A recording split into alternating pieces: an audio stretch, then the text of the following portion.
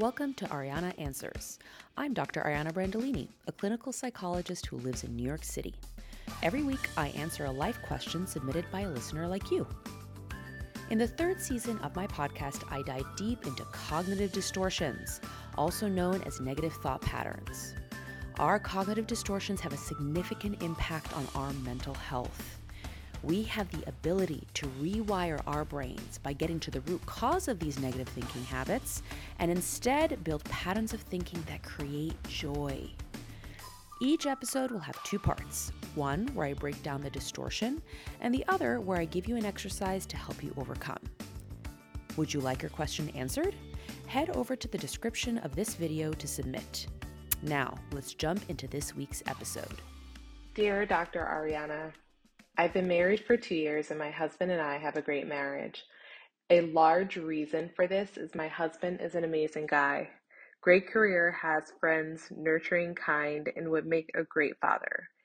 He's also honest, has integrity, and I've only known him to be completely trustworthy. But recently, I can't shake the feeling that he's interested in other women. If he looks too long in the direction of someone else or doesn't come home right away after work, my alarms go off. I've even gone so far as to go through his phone and emails, but never find anything. Understandably, he's hurt and exasperated at my suspicion. I've been betrayed before, and my husband isn't anything like any of my exes. My behavior is starting to affect our connection, but when the feelings strike, I feel overwhelmed and find it very hard to control myself. Please help. We are emotional beings. Emotions are a gift. They help us make good decisions, determine what we want, guide us in our goals and in our values. But sometimes we become so driven by our emotions that they take over. As I often tell my patients, feelings are like children. You don't want them driving your car because they will crash it.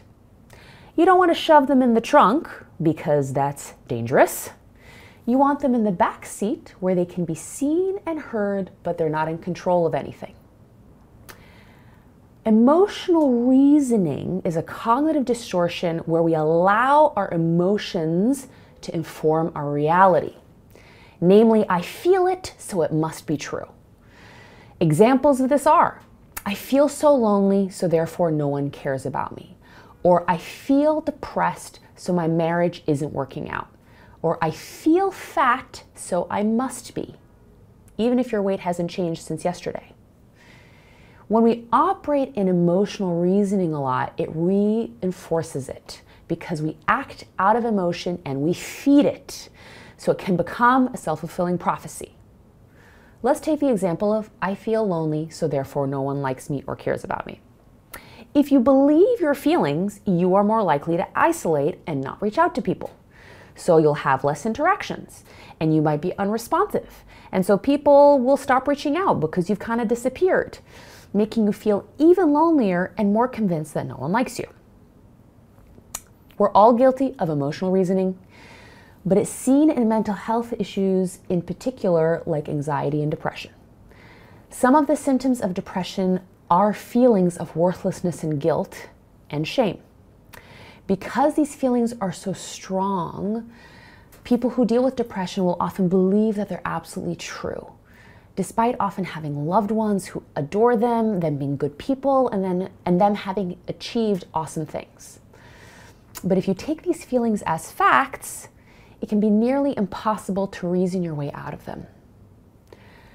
If we've been through trauma, emotional reasoning can show up in things like, because something bad happened to me, I must be bad.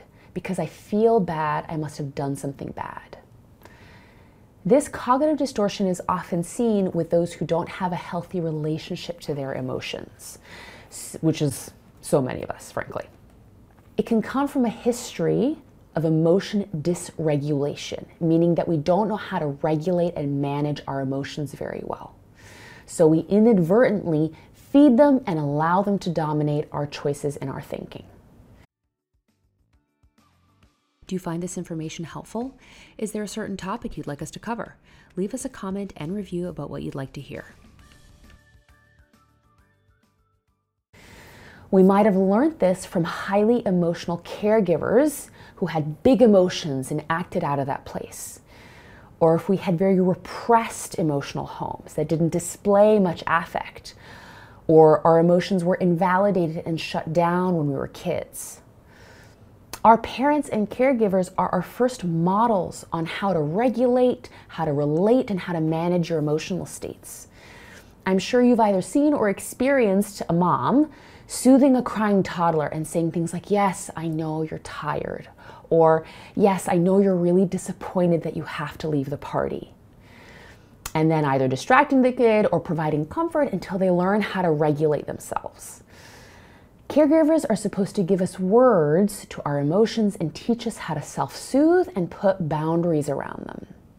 If we haven't had good teachers, we might still feel like a toddler having confusing meltdowns when our emotions take over. But it's never too late to learn this stuff, even as adults.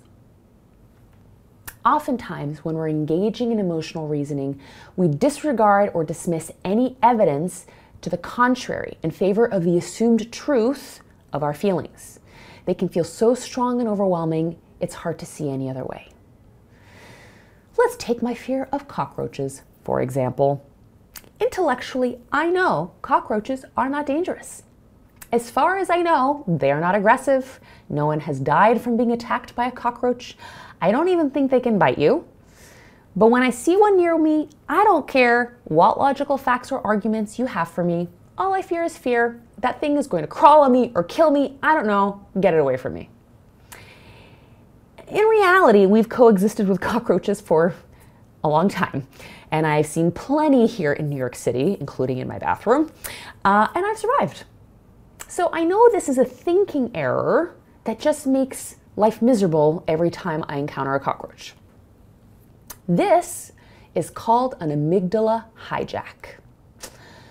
An amygdala hijack is an immediate and intense emotional reaction that's out of proportion to the situation, like when someone loses it or seriously overreacts to something or someone. That's because the amygdala is a structure in your brain that's designed to respond very quickly to threats and protect us from danger. The problem is that this mechanism, if overactive, can actually interfere with our everyday functioning, since we live in a modern world where threats are often more subtle than a predator running after us. As we're processing the world around us, that sensory information travels up the brainstem, which is what's called your reptilian brain. It runs from the top of your spine to the base of your skull. And first that information heads to the thalamus, which is in your midbrain. The thalamus acts as your brain's relay station. The thalamus relays the information to the neocortex, which is in the frontal lobe of your brain, and from there it is sent to the amygdala, back down to the midbrain, which is your emotional brain, and it produces the appropriate emotional response for whatever circumstance you're dealing with.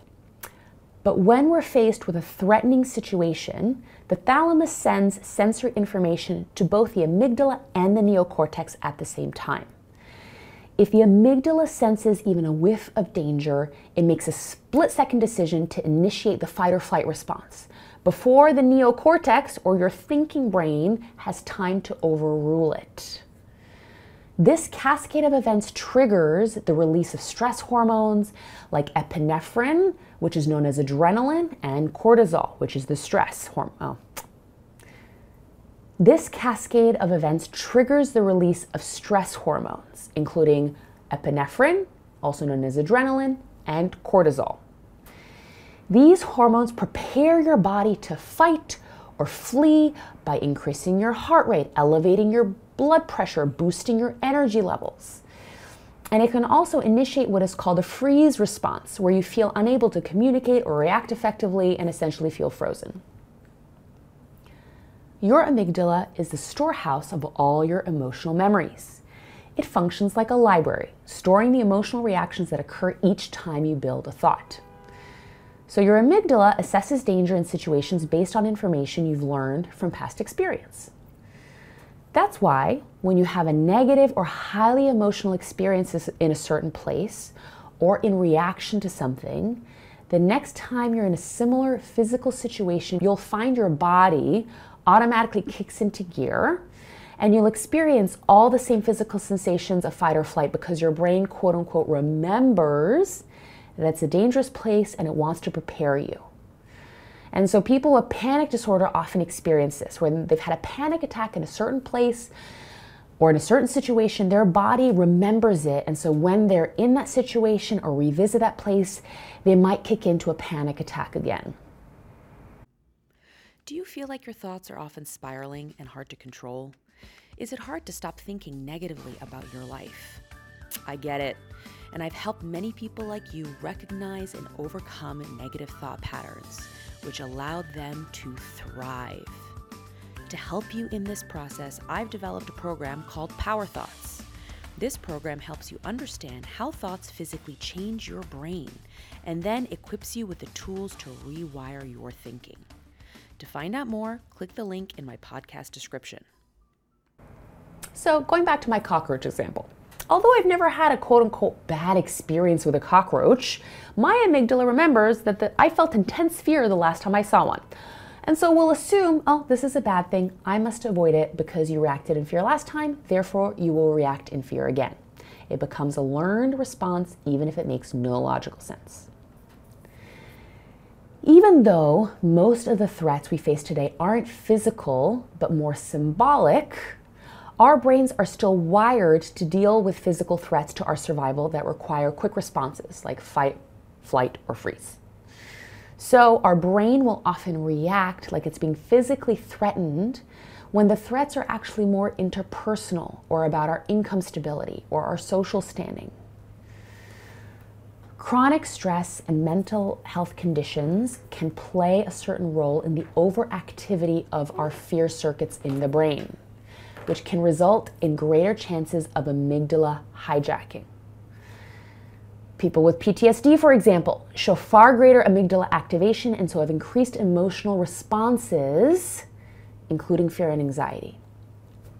Studies show that people with anxiety disorders like social anxiety and panic disorder might also respond more strongly in their amygdala. Even without a diagnosis of PTSD or an anxiety disorder, chronic stress can actually lead to an overactive fear and anxiety circuit in your brain, which also reduces the functioning of other areas of the brain that actually help with inhibition of fear. So you're more likely to feel that feeling. All of this means that chronic stress can trigger more frequent amygdala hijacks and even problems with short-term memory, which is why it's important to work on understanding and taking charge of your emotional reactions, as well as working on your lifestyle to make it healthier and less stressful. I think talking about emotional reasoning is more important than ever. We are in an extremely charged emotional time. We are so polarized as a society and emotionally overcharged that many issues and topics and conversations are firing those emotional parts of our brain. If I say the words COVID vaccines, Black Lives Matter, build the wall, climate change, some of you listening will notice your emotional brain starting to kick in. You want to know what I'm going to say next, because this is your brain readying for a fight if I have a different opinion than you on any of these emotionally charged subjects.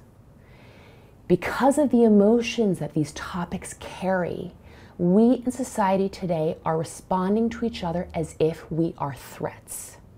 Sometimes it looks like yelling, being aggressive, blocking people out, or giving them the silent treatment. It doesn't matter how much logic or reason or information we give each other about these topics.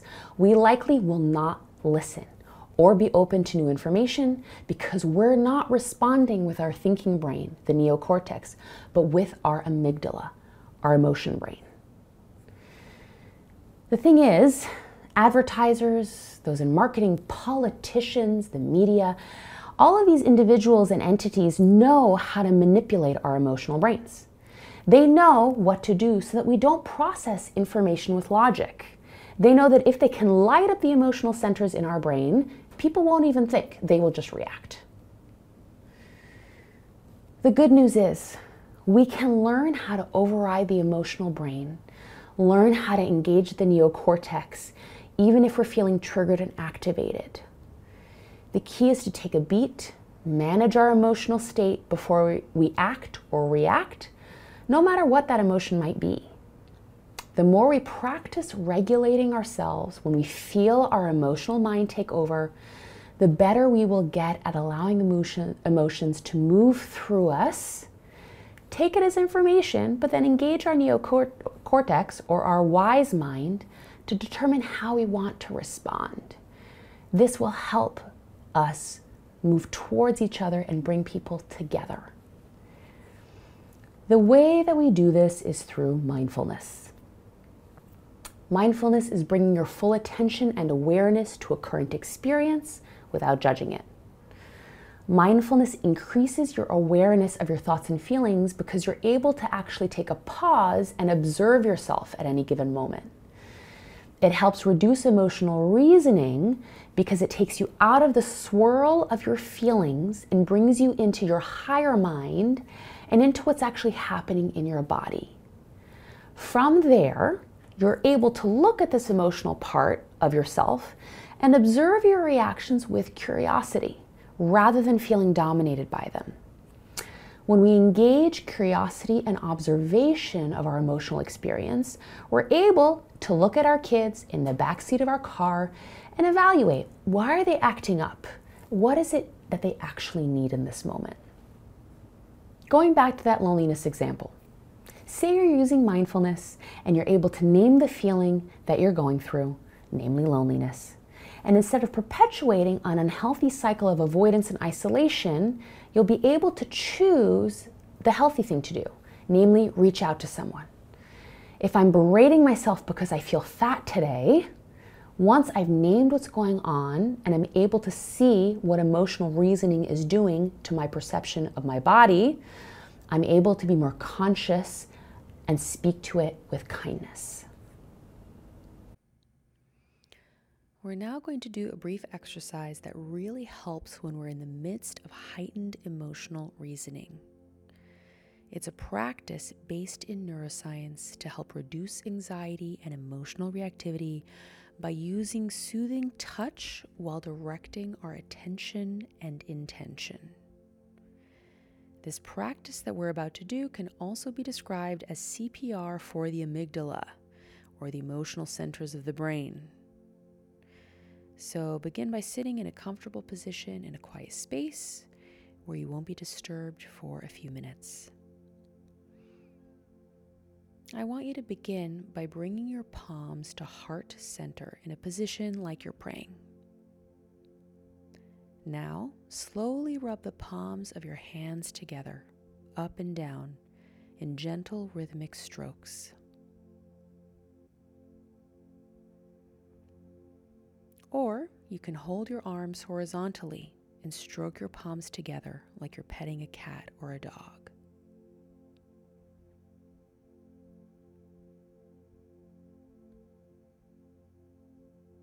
Keep going, switching between the two palm strokes or staying with the one that is most comfortable to you.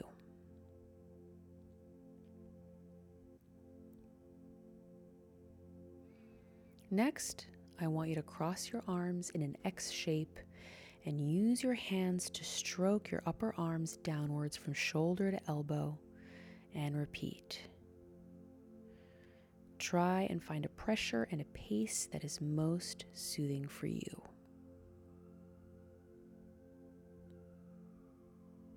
All right, very good. Lastly, place your fingertips at the center of your forehead. Stroke across your forehead and down the sides of your face in a heart shape. Keep repeating that. Some find it soothing to go up into the hairline. Others prefer bare skin near the eyebrows. And even sometimes going down along the sides of your nose and across your cheeks. Just keep repeating at a pressure and a pace that feel soothing to you and your body.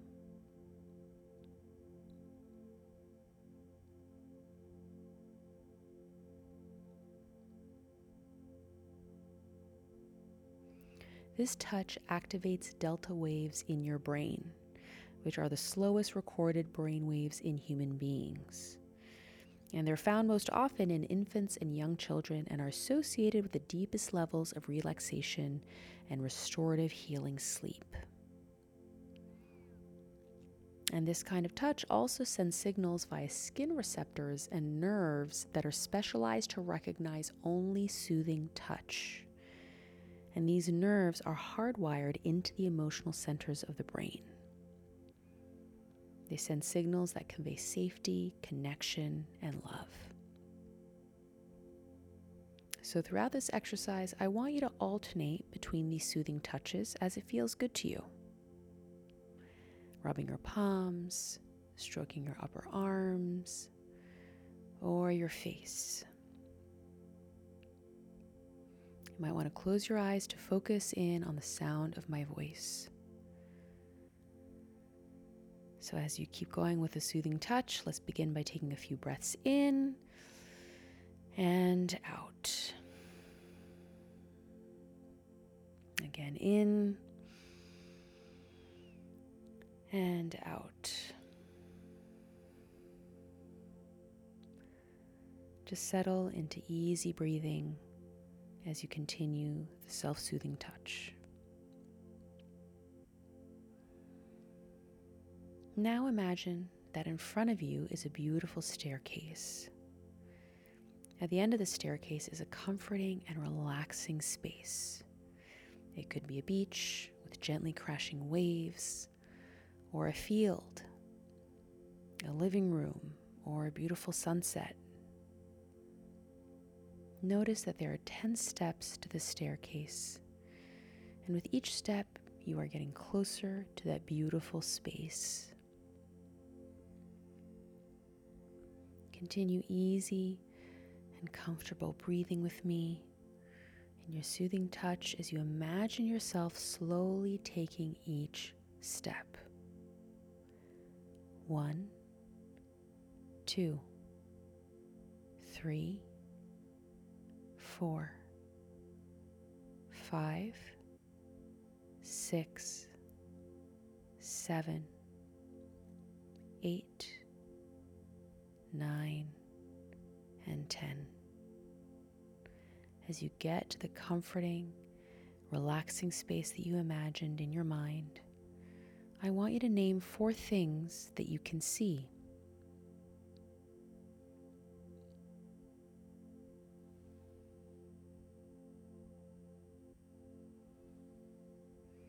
Now, 3 things that you can hear.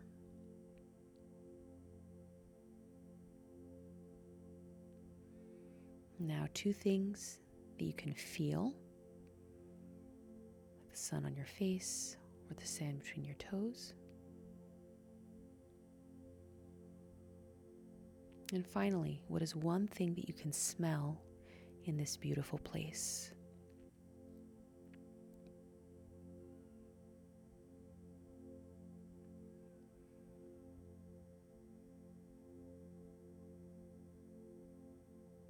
As you continue the healing touch sequence, we're going to transition into a quick and easy brain game.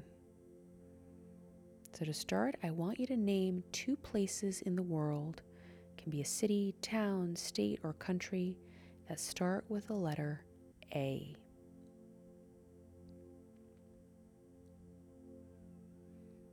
And take a gentle pause because your brain might be getting slower, which is a sign of success, because your brain is entering into a calmer state.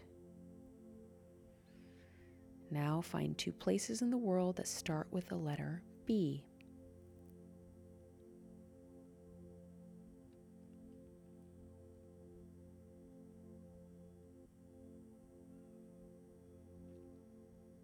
And finally, think of 2 places in the world that start with the letter C.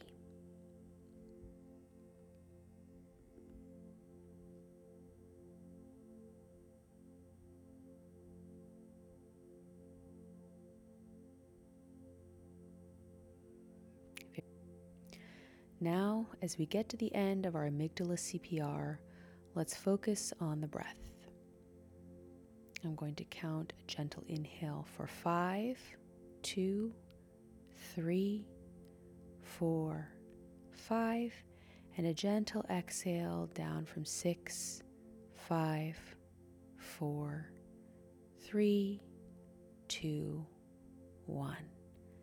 Again, inhale for 5, 2, 3, 4, 5, and exhale down from 6, 5, 4, 3, 2, and 1.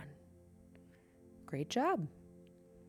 Whenever you find yourself in an amygdala hijack or engaging in intense emotional reasoning, come back to this exercise to regulate your brain, body, and your emotions back to baseline.